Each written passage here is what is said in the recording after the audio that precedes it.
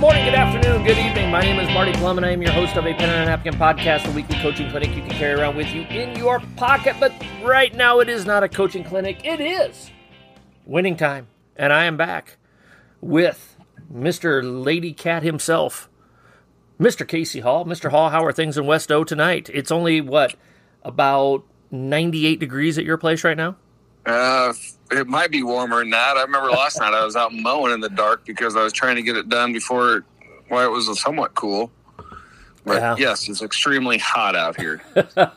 We are in Omaha, of course, and we are in the midst of the biggest heat wave we have had since 2012, I believe is what they said.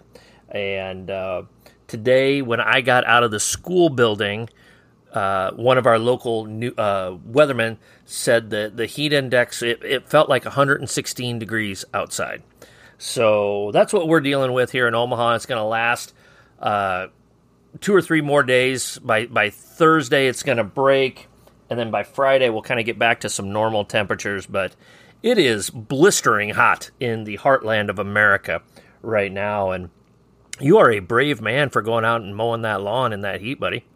Hey, I needed to get done. I'd waited long enough, so yeah, took a little longer than usual to get water breaks and everything going, and survive and just try to catch my breath in that heat. That's for sure. You mean you didn't stare at it and the lawn just mowed itself? It didn't happen. I wish that would have happened. Me too. I've tried that trick for about 20 years of home ownership, and it's never worked. So, such is life. Such is life. So, well, hey, Casey, let's jump in on the episode here. The Second Coming, episode number 13 of Winning Time, season 2, episode 3. A little bit of a different episode than what we've had. Now, I had some things going on last night and could not watch the episode on Sunday night, so I had to wait until today after school to watch it, and Casey texted me a couple of things. I'm like, don't spoil it, don't tell me anything. So I'm excited to talk about this with you here. Case, we haven't said anything about it to each other. Let's just start there, Casey. What were your thoughts on this particular episode? It was not one of my favorites. It's for the season for sure. I mean, it's probably the lowest out of the 3 that we've had so far. Agreed. Lots of storytelling. Yep. And backtracking more than basketball or on the court stuff that happened. Mm-hmm. So that was kind of disappointing. I was kind of hoping we'd start taking a turn, and they probably wish they would have skipped over a few things they talked about and went ahead and jumped into the next NBA season. Yeah, I see, because you know just as well as I do, Casey, that Magic and Larry are tied together at the hip historically. It's like peanut butter and jelly, Ulysses S. Grant and Robert E. Lee, Ruth and Gehrig, those type of things. Mark Kruger and Mike Krzyzewski, just tied together at the hip. Yes. So, sorry, Krugs, had to throw that in there. But I thought that there were some aspects of it that I liked with the storytelling. I didn't mind the Larry Bird backtracking. This is kind of his story in 7 or 8 minutes. And we've spent a lot of time talking about Magic, and obviously it's a Magic and Lakers-centric show. That's the purpose of it.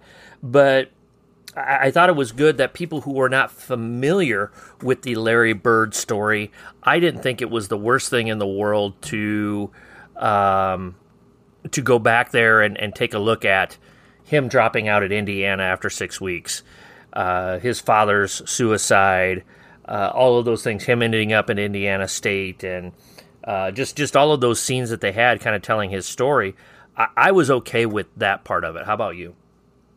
I was okay with some of it. Now the big thing is how are they going to build off of it? Uh-huh. How far are we going to move up in years of the basketball when they're playing each other in the finals almost every year? Yeah. in the rivalry. Like, how are they going to build off of this? I mean, I know we're getting the Larry background and everything, but I kind of wish they would have stuck with the Laker background and kind of left us hanging a little bit before they started the season. Mm-hmm. Yeah, I mean, there's things that, again, I could deal without, and 3 guesses and the first 2 don't count for those that listen. What I could move on from, but we'll get to that when we get to that point. I thought 38 minutes of the 46-ish minutes of the episode were like, okay, I see this is a little bit of filler here. We're connecting some dots here that hopefully are going to pay off in the next couple of episodes. But I agree with you, Casey, that of our 3 episodes so far, I would rank this a distant third from the other 2. Yes, very much so. Yeah. Interesting character twist, I guess. What is the deal with Paul Westhead? I don't know. He's Dr. Jekyll, Mr. Hyde? Yes. I actually had this written down here. Is he being overconfident, or is he paranoid, or both? And I don't know. Go ahead. And I agree. I don't know which one it is or where he's at or what he's trying to do. And I've got a couple things marked down we'll go into when we start talking about categories. But I was like, okay, he gone from an English teacher to kind of knowing basketball to pretty much Pat Riley helping him out to understand the game a little more. Yep. To now being pretty much an ass and trying to run the whole organization. Yeah. And now it reminds me of the guy, the stereotypical guy who talks and uses big words to hide that he's really not as smart as what he thinks he is, or what he truly is, excuse me. And that's where I see this at is he is just, you can't figure him out from one scene to the next. He's in the boardroom, and then, he is accusing Riley of going behind his back, where, again, I can't, he didn't call Riley into the meeting that they had to discuss Mitch Kupchak. But I just don't, I just don't know what we're getting from it. And I think for me, it's probably more of the paranoia than it is overconfidence. I think overconfident or a paranoia is driving him to act in a way that he would not normally act. Like it's not, I think the true him was in season 1 and the way he was as a person and a human being. But I think the losing, and I think even at the high school level, Casey, sometimes we go through that, a little bit of paranoia of what is this parent saying about me, or what does this administrator really think of me? And, you got to remember, these guys are human beings just like you and I. And so maybe there is something there with Riley, that he thinks that Riley's after his job, or that he thinks that the chemistry got screwed up because of the Norm Nixon trade rumors for David Thompson and things like that. So, but that was another thing that just jumped out to me, was just you never know what you're getting from him from scene to scene. Yeah, like I said, I think Dr. Jekyll, Mr. Hyde just completely changes by the minute. Yep. So, anything else on your overall thoughts, Casey? Nope, I think we hit pretty much everything so far. All right. So, best scene of the episode. I only have 2 nominees. I don't think there were any really bad scenes. I like it when they connect Magic and Cookie together in the way that they did it in this episode, with just a couple of long-distance phone calls rather than talking casts or things like that. So I like that better. But I thought my 2 favorite scenes of this episode were the argument that Westhead and Riley got into in Westhead's office after the meeting about Mitch Kupchak. And then I really enjoyed the scene with Larry Bird and Red Auerbach at Larry's house, after the NCAA game or whatever, and Larry's trying. What Auerbach really wanted, this has been documented multiple places, is Auerbach wanted Bird to sign with the Celtics right after the NCAA championship game, because technically they had his rights because he did draft him the year before. Right. And he wanted him to play in the playoffs that year, was the plan. So, they get done with the NCAA tournament first weekend in April, and the NBA playoffs start 3 weeks later, and he wanted Bird to play in the playoffs with the Celtics like 3 weeks later, but Bird didn't want to. He wasn't going to do that. And I didn't know that. Yeah, that's a true story, that he did want that to happen, and that's why Red was kind of, he had to convince him to sign. And there were some rumors that Larry was not going to, he leveraged it to where he was going to get the money that he wanted, and to play it just like any normal modern athlete would. Right. He used his leverage there, but that's what Red wanted him to do originally, was to do that. So those are my two scenes. I don't. There weren't a lot of bad scenes. There weren't a lot of great scenes. It was just all kind of a decent scene, one after another, that went in that direction. That was my read on the episode. So, what were some of your favorite ones? I had two that I liked. Kind of goes off your Riley and Westhead argument. I had the scene before that where Jerry loses his mind on Westhead about wanting Kupchak and getting his own person to go do all of this scouting and stuff. And I just thought Jerry just losing his mind every episode a couple times. And it's great. It's good. It's good. It is so good. So that was my first one. And then I liked when Larry Bird showed up at Indiana State for his tryout. Oh, yeah. I should have added that one. Yeah. Jeans and his boots, and pretty much said, just keep track of how many points I score. And goes out and just lights it up. So, not to flip the categories around too much, but Larry Bird, epic trash talker in the history of the NBA and the history of basketball.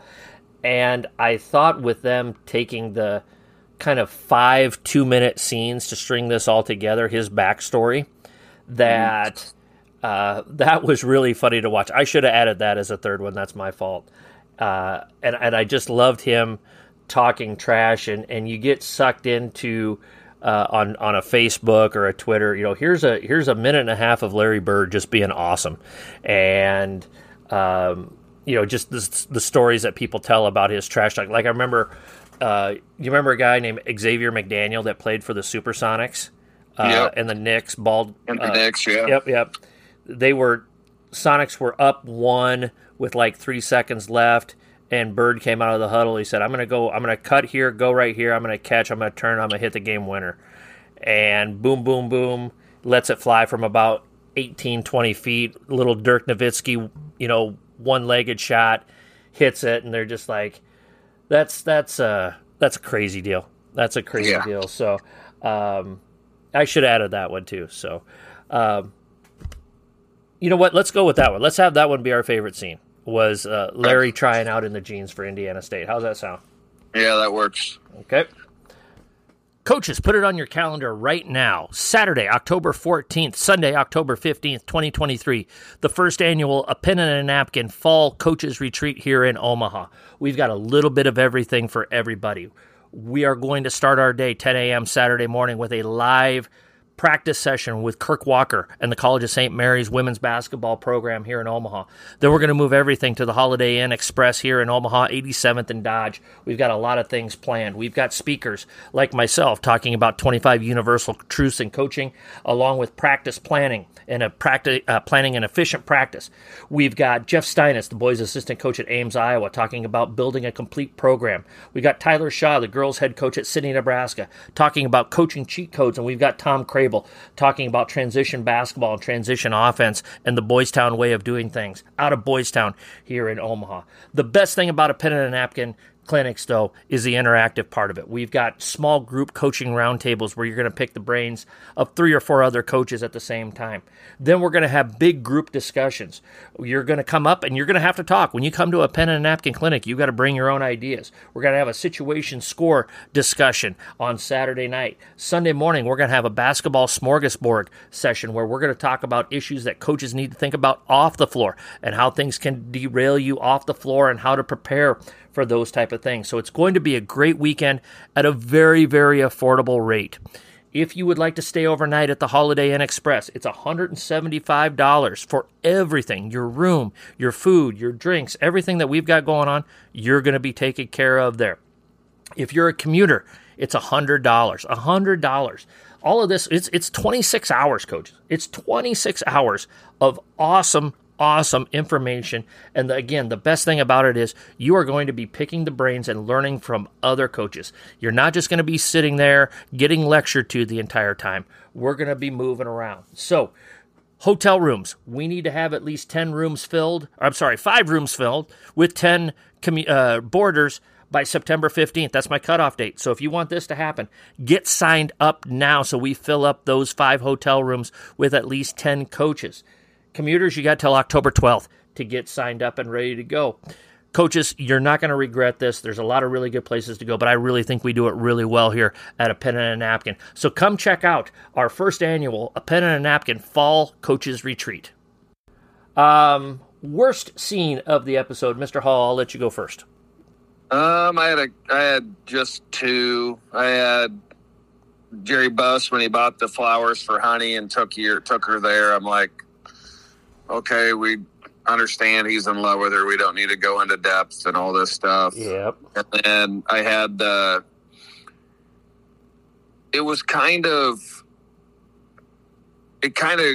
will probably build up as the season goes on or as the series goes on. But Jeannie Buss, when she got home and they were playing Monopoly and she had to get home, to do that was kind of another scene. I mean, I know where they're going with it, just trying to build her storyline. Yep.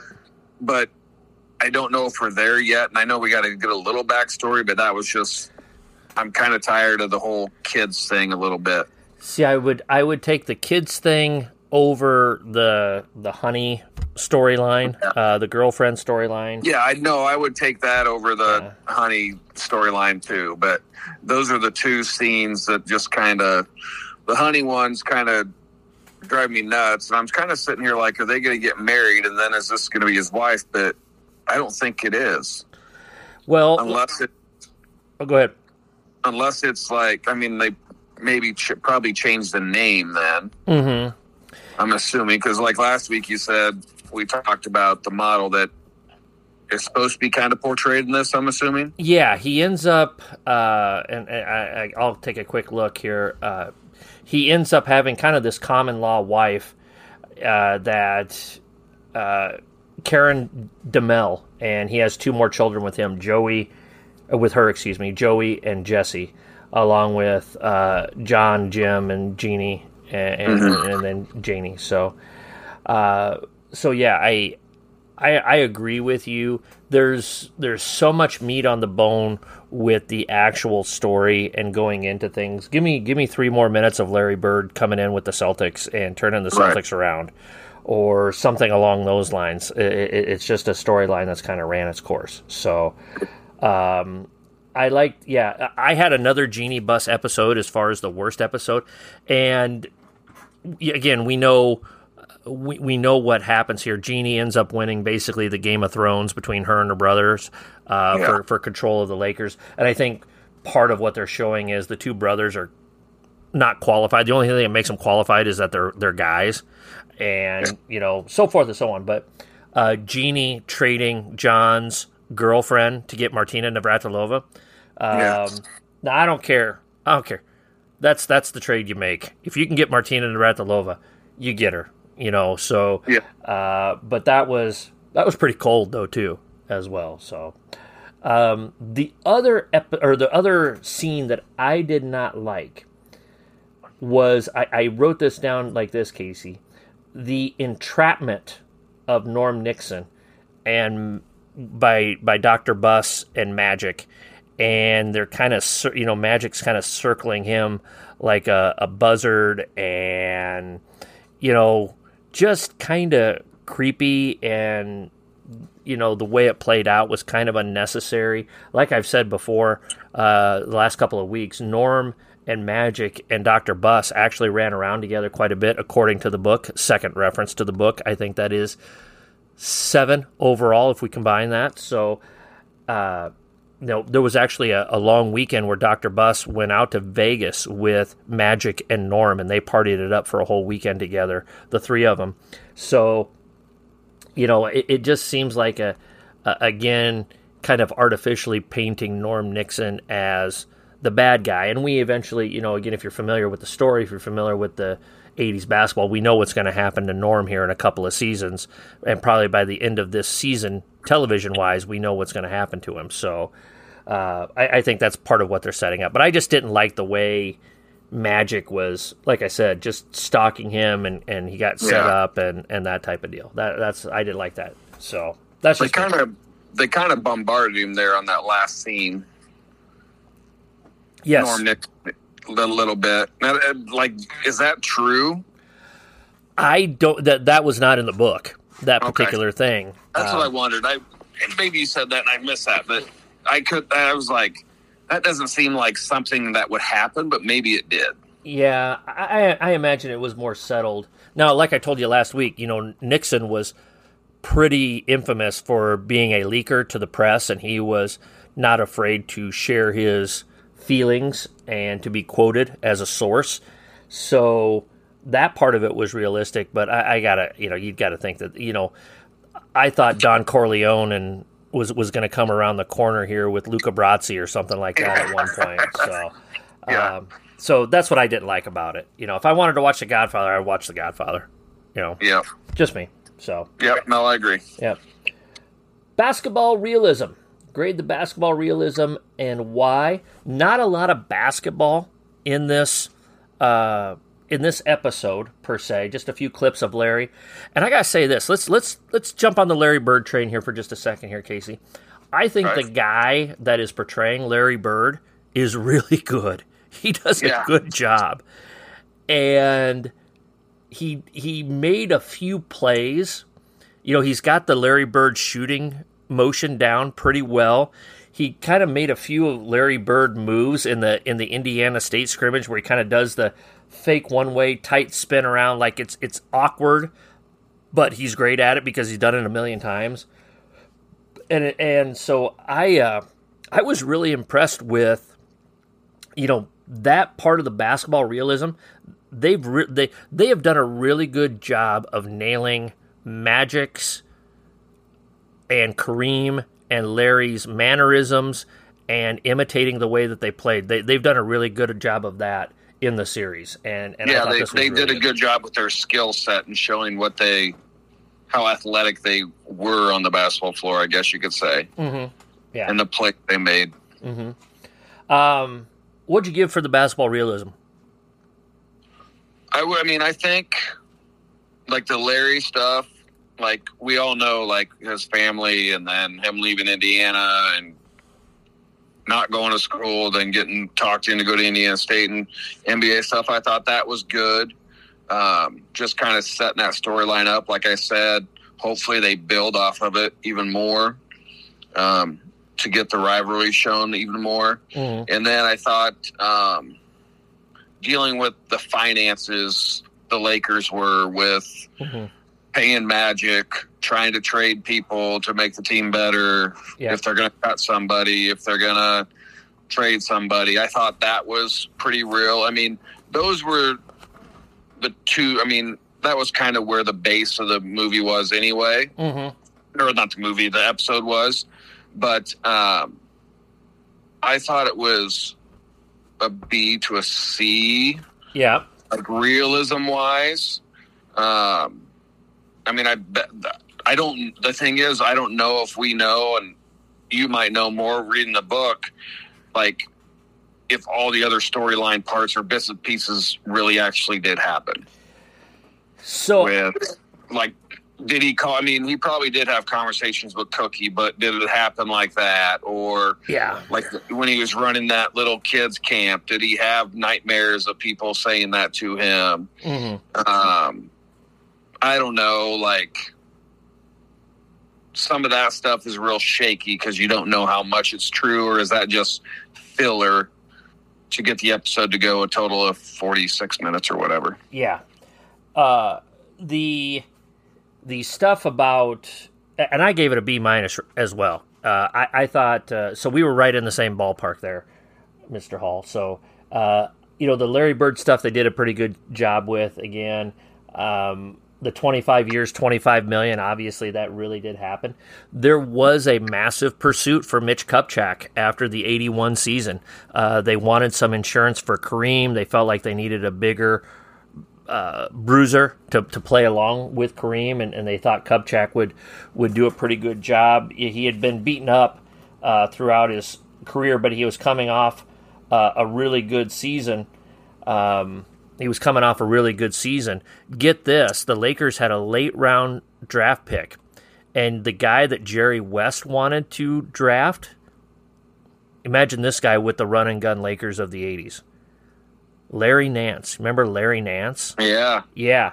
That's who Jerry West wanted to draft, but instead they drafted Omaha's own Mike McGee. And that was a Jerry Buss move, and he screwed that up.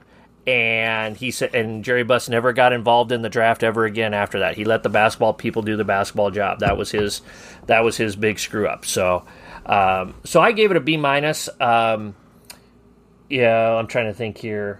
Red trying to get Larry to sign. Yep. Bill Hodges was the guy that actually discovered, didn't discover Larry Bird, but talked him into going to Indiana State.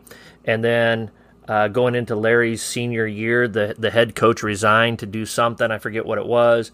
And Bill Hodges took over, and he was actually the coach of that 78-79 Indiana State team. That was his first year as a head coach, and they finished in the national championship game. And so I gave it a B-. I thought the basketball realism, all things considered, they hit the key points in a positive way that I thought was really good. Yeah. Or solid without as much basketball okay. play. Yeah, it was okay what they did with it. For not seeing a ton of basketball played on during this episode. Yes. So, the Spencer Haywood, who made the most out of the 80s and survived award. I'll go first on this one. Okay. Mr. Larry Joe Bird. And the amount of Budweiser he was throwing down, quite impressive. And he was a big fan of Budweiser. And, it's kind of a crazy. We see guys today out playing, or, they're doing their trainer stuff, and they're doing this and doing that. Larry Bird, very famous, or infamously, would go back to French Lick in the summer, and he'd play like in the summer slow pitch league around town, like I don't know if he's any Casey Hall on the church league type of a deal. He might be. He's probably a little more athletic than I am. But yeah, he was he was a slow pitch softball shortstop in the off season when he would go back to French Lick. So there wasn't anybody that went really crazy this week. But I thought I'd throw the Larry Bird in just for the amount of Budweisers he was throwing down throughout this episode. I thought that was appropriate. So, what'd you have? I had Larry Bird, okay. Kind of like what you had, just kind of the way he's just ho-humming it. Like, no, nothing great. He was always like, all right, I'll go ahead and crack a cold one and be good to go. So I had him down. The other one I kind of had, he had a quick 2-minute scene, was Chones. Oh, yeah, when he got traded? Yep. He just lost it. I thought that was great. Like, just random person, like, that's something Spencer Haywood would have done for no So in Spencer's abstention, you're giving it to Jim Chones? Yes. Okay. All right. I can respect that choice. I can respect that. I see where you're coming from there. So, the Paul Westhead, DNPCD, who should not have been in this episode. I think we might have the same answer, my friend. Go ahead. You name it, and I'll probably agree with you. Winnie the Pooh's favorite thing to eating the whole wide world. Yep. Honey. Honey. Once again. Yep. Yep. She's starting to hurt the episodes more than make them better. Yes. She does not need to be there in order to... Again, I personally, and I've reiterating what I said earlier, I have no issue with her or with the Bus family stuff and Jeannie running the strings and having John and Jim kind of being yahoos, kind of immature party guys, whatever. I get that angle of it because there's there's an end to the storyline with that, but I'm just not seeing it. Honey, I'm sure whoever the actress is that's portraying you, I'm sure you're a very nice lady and all those things, but there's enough meat on the bone. This is not a storyline that we need to go down. Yep. And I don't think they need to do it to push the Dr. Bus character forward, because I think he can stay involved with the team and do all that other stuff. I mean, we already know the history of what he's going to do. I mean, he's going to be a huge part of what they continue to build over the next. Yep. How many years? Yeah. Years and years. Yep. So, I don't know. I think we're in agreement. I think, you hear this? Yeah. You hear that? That's us beating that dead horse. That dead horse is done, and we are ready to move on from it. So, coaches, do you want to look good? Pfft, stupid question. Of course you want to look good. We all want to look good. You know what's the best way to look good? Buying yourself some A Pen and a Napkin merchandise. We've got some really, really good-looking stuff here. We've got T-shirts and sweatshirts, and you are not going to regret picking that up. T-shirts are $22 a piece. Sweatshirts are $30 a piece. If I need to mail it to you, it's just $5 shipping and handling to get this good-looking stuff out to you. Coaches, I appreciate all that you've done for me over the last 3 years or so with A Pen and a Napkin. I hope I've been able to help you out. Might as well come out and help out the Twitter handle and the podcast by ordering some A Pen and a Napkin merchandise. And like I said, you get to look good. If you're interested in ordering, you can DM me on Twitter at A Pen and a Napkin, send me a direct message, or you can email me apenandanapkin@gmail.com, and I'll get you those ordering details so that you can order some A Pen and a Napkin merchandise. Best quote. I have 1, 2, 3, 4. I have 4 of them.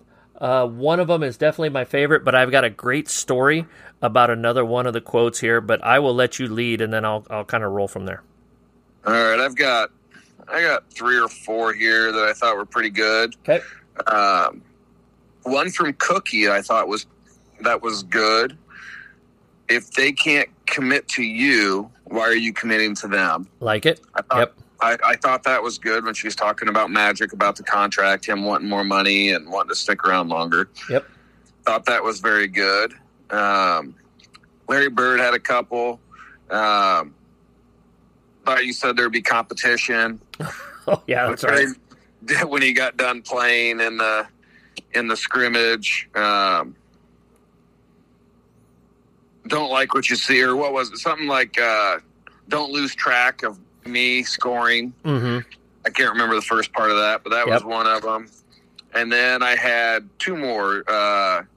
Red every day, or when Larry asked Red if he would draft him still, and he goes every day, twice on Sunday because you're a Celtic. Yep. I thought that was really good, and it kind of shows Red's personality that he was true to somebody. Yep. If he drafted him.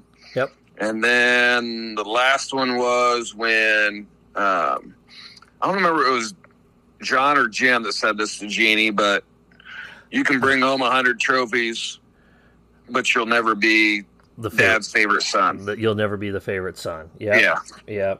So those are the quotes that I liked. Okay. Throughout the episode. All right. So I've got a couple somewhat in common with you. You were talking about how Cookie told Magic, if they're not committing to you, why are you committing to them? Yeah. And then later on in the episode, Dr. Bus told Claire, it's not about basketball, it's about people.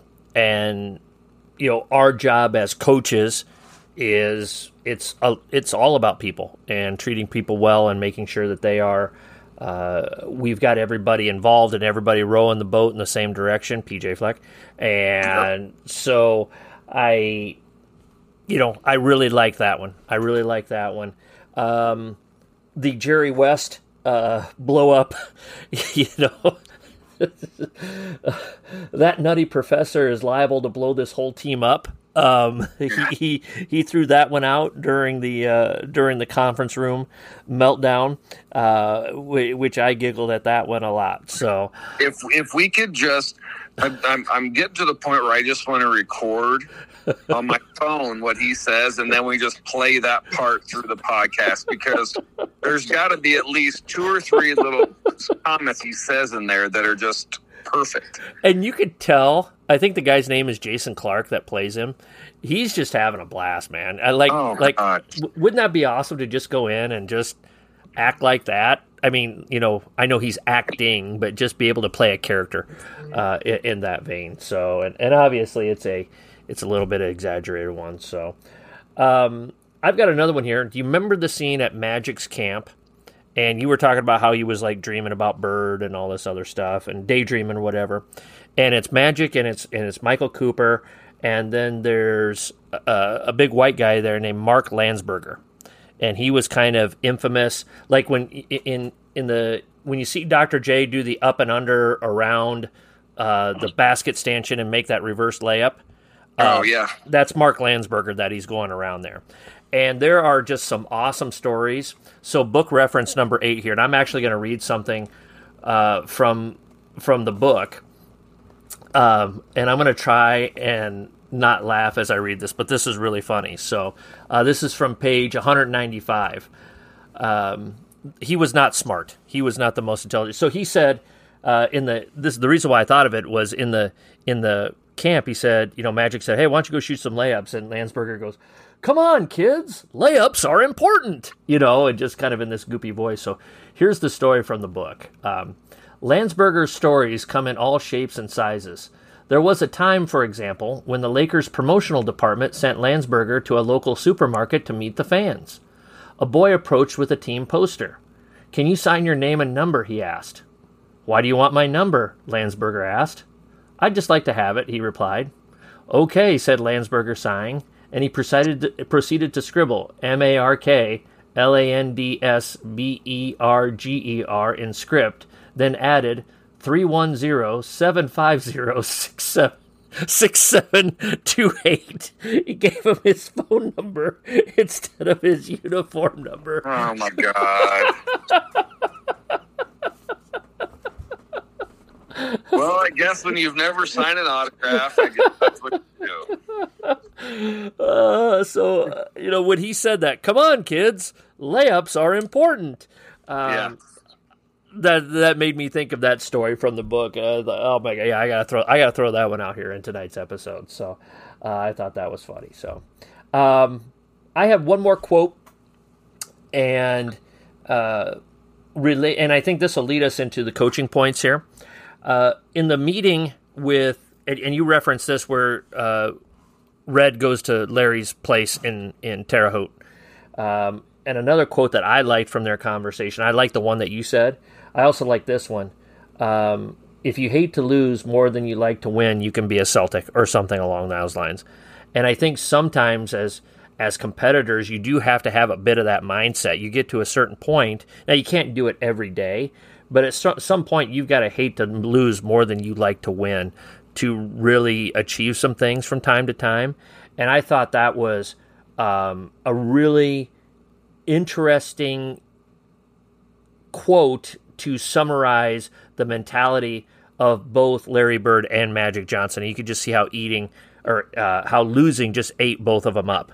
And they were keeping an eye on one another. At the end where Larry gets out that scrapbook and he sees Magic Magic beats Bird for the title or whatever. That's very true that those guys just watched each other from 3,000 miles away, and they kept track of each other every single day of what the other one was doing because they knew they were compared to one another.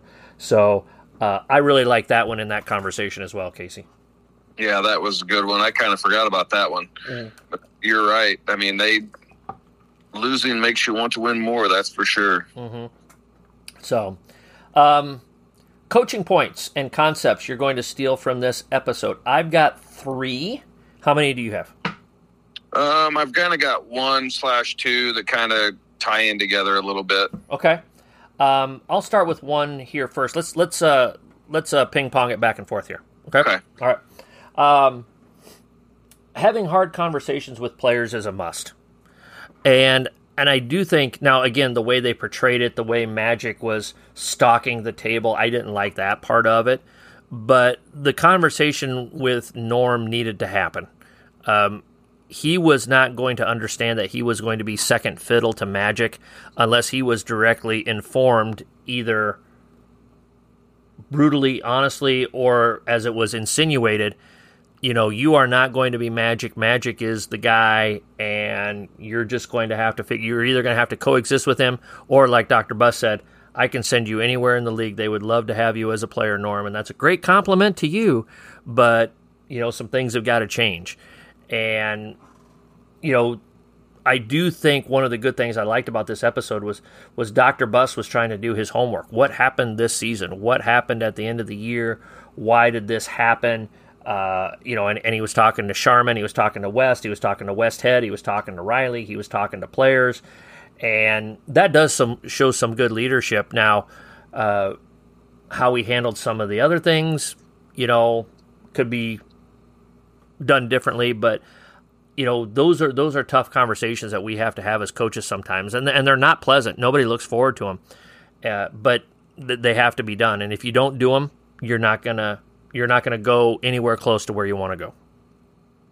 Yeah, you're totally right. It's never fun to have those conversations, but during the year you're going to have, hopefully not many, but you're always going to have 1 or 2 tough conversations, depending on if it's moving someone up, they're not suiting up varsity, or they're swinging back and forth JV varsity, or they didn't make JV, or they got cut. Like, those are always tough for you because you don't want to do that to anybody. Correct.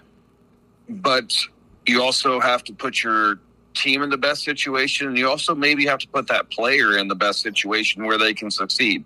Maybe they aren't going to succeed as a basketball player. Maybe you find a different role for them on the team. Mm-hmm. Have them be a manager or something.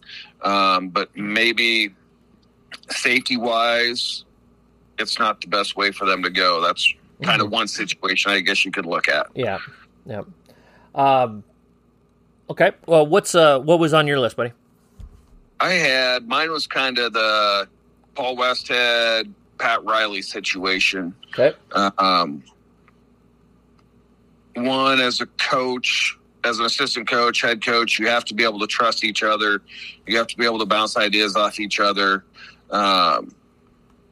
Don't burn bridges amongst each other. You have to communicate, and then having trust in each other and what each of you are doing. Mm-hmm. And I don't know. Now we're like we talked about with Westhead. He was a little off the ropes a little bit. He's kind of been back and forth. I don't know how much Pat Riley had to do with all that, or otherwise they just came to him because they saw him. Mm-hmm. Which that puts you in a tough situation no matter who you are. Yeah. Hopefully, if you're an assistant coach out there, if the AD comes to you, you're like, hold on, before anything's brought up, you're talking to the head coach before you talk to me. Yeah. Or same with a player, or if they come to you as an assistant first, if they come to you first, you're like, hey, I'm probably going to talk to head coach about this. So just so you know, it's going to be, so everyone knows the situation.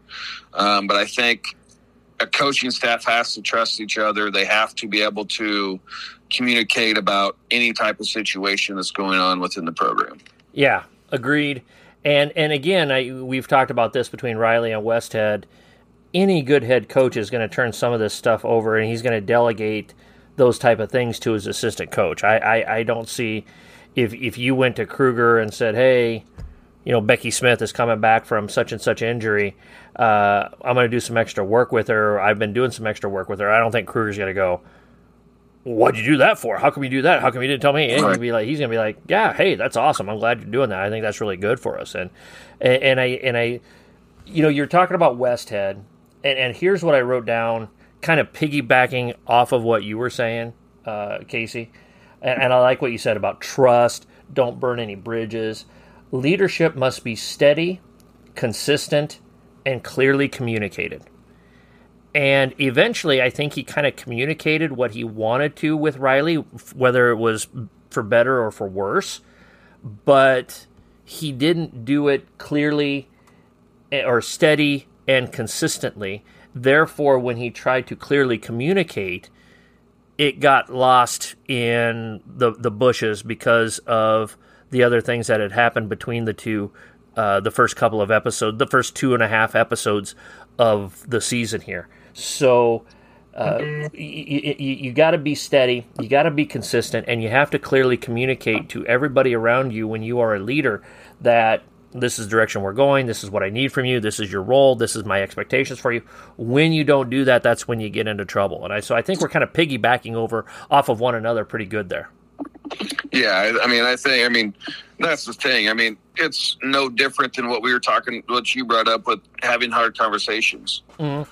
You've got to be able to have not hard conversations with your coaching staff, but you got to be open and have conversations with each other. Yeah, professional.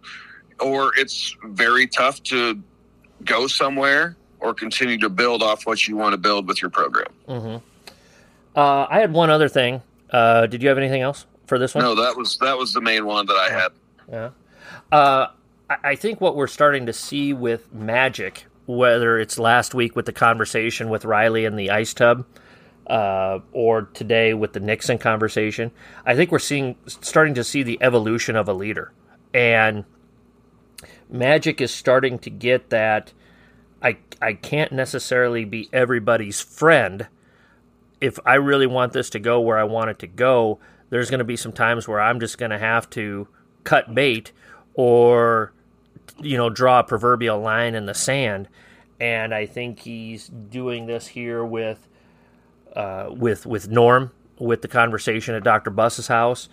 And by the end of the book, reference number 10, I think, Magic is really Machiavellian. By the time he retired, boy, if you couldn't produce, he had no time for you.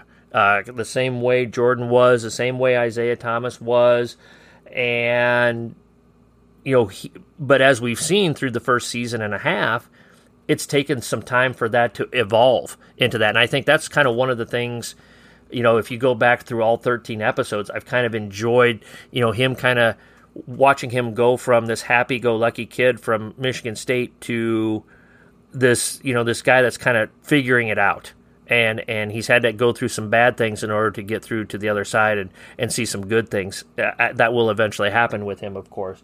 So that's another thing I picked up on this week is encourage your players that, leadership isn't just born right away. It's going to be an evolution, and it's going to take time. And the earlier that you start teaching leadership within your program, I've talked about this on different platforms of the podcast. One of the mistakes I think I made in my previous job was, the seniors are here, they're supposed to be leaders now. And then you train them, so to speak, for that senior year. Well, that's too late. And so one of the things we've really focused in on at my new job is we start training our kids to be leaders from day one, and we evolve them with that every step of the way. And I think, when it's time for it to become Magic's team here in the next season or two, it's this evolution that's going to take 3, 4, 5 years to get him to that point. And I think that's something we can take from this as well. Yeah, I like what you say there on not just putting all the leadership on seniors. Mm-hmm. Because sometimes, even though they're a senior, they may not be the most vocal leader or be someone that can fill that the leadership shoes. You need to always look to find the best person for that spot. Mm-hmm. If it's a junior or whatever. I mean, I think that's really good what you said. Just trying to develop them early enough so maybe when they do turn into a senior, they've already got all those leadership skills in front of them. Yep, absolutely. So, we're hoping it happens anyway. I think we're working at it. So, yeah. Overall grade for the episode, Mr. Casey Hall. Go ahead. I had like a B-, C+ in that range right there. Great minds, once again, think alike. I had a C+. C+. Like I said, there weren't a lot of great scenes, but there weren't a lot of bad scenes. It was just, I would call it like a glue episode. It's hopefully going to connect a lot of things that we're going to see in the second half of the season. The evolution of the Celtics-Lakers rivalry. I did look ahead. They named some of the episodes coming up, and one of them is Beat LA, which I thought was, okay, that's cool. I like that. A lot of filler information on different topics. I really enjoyed the Larry Bird stuff. I know it was a step away from the Lakers storyline, but it's so wrapped up in the storyline in the end that I think it's okay to take 10 minutes or so in an episode and kind of very quickly tell the backstory of Larry Bird and how it's going to eventually tie into Magic Johnson. So yeah, I gave it a C+. I didn't think anything was really great, but I didn't think anything other than the aforementioned Dr. Buss personal life scenes with Honey were bad. It was a connecting episode that hopefully will lead to other things that we'll really like. Yeah, I mean, like I text you today and I go, I wasn't a fan of the episode. Mm-hmm. I watched it early this morning. I was up and then I got home from work and I kind of skimmed through it again, and it got better watching it the second time. Okay. So that's why I was kind of in between after seeing it twice. But I do agree with you. Like, when I was watching it this morning, I was kind of like, where are we going with this? Because we're not really, I'd probably say half the episode is about Larry Bird. Yeah. And I was kind of like, where are we going with this? And I mean, I kind of see where the build-up is with the rivalry and stuff. So hopefully, like you said, hopefully they continue to build off of that and get more into the rivalry. Mm-hmm. Those two and the Celtics and Lakers. But I thought, like you said, it was nothing horrible, but some of it was good. Little bit of a letdown based on what we thought of the first two episodes of the season. Yes. Yeah, but hopefully, even in our athletic primes, Casey, we had a bad game, an average game every now and then. We weren't great every night, were we? No, not every night. Just 4 out of 5 nights. 4 out of 5. There we go. Awesome. Great stuff as always. Casey and I are really excited to continue to do this. We're going to throw a little carrot out at the end of the stick here. We have been in a little bit of contact. We're keeping our fingers crossed that we might have a special guest on the pod here in the next couple of weeks. It would be really awesome if it did happen. We're not going to tell you who it might be, but it would be a really cool thing. I guess would be the best way to describe it. That if we could get this particular person to join us, it'd be a lot of fun. Yeah, it'd be really awesome. Yeah. So fingers crossed, folks. Give us a little Irish luck, a little Boston Celtics leprechaun here to make that happen. We'll see how it goes here. So episode 13 of Winning Time, the second coming. And like I said, a little glue episode. Hopefully it takes us to where we want to go. Casey and I will be back again next week, same time, same place, and we will be breaking down the next episode. And we'll just see. Looks like Coach Westhead could be heading to the unemployment line here pretty soon, Casey. We missed that prediction. Well, that's for sure. It's not looking good for him, but like you said, we've said that a few times now. Yeah. So. I think we're headed in that direction, and we'll see where it takes us. So, Casey, as always, it's a blast talking to you on these deals. Great to have you on here. Everybody, that's listening. Hope you enjoyed it. Coaches, as always, let's be sure to hone our craft one day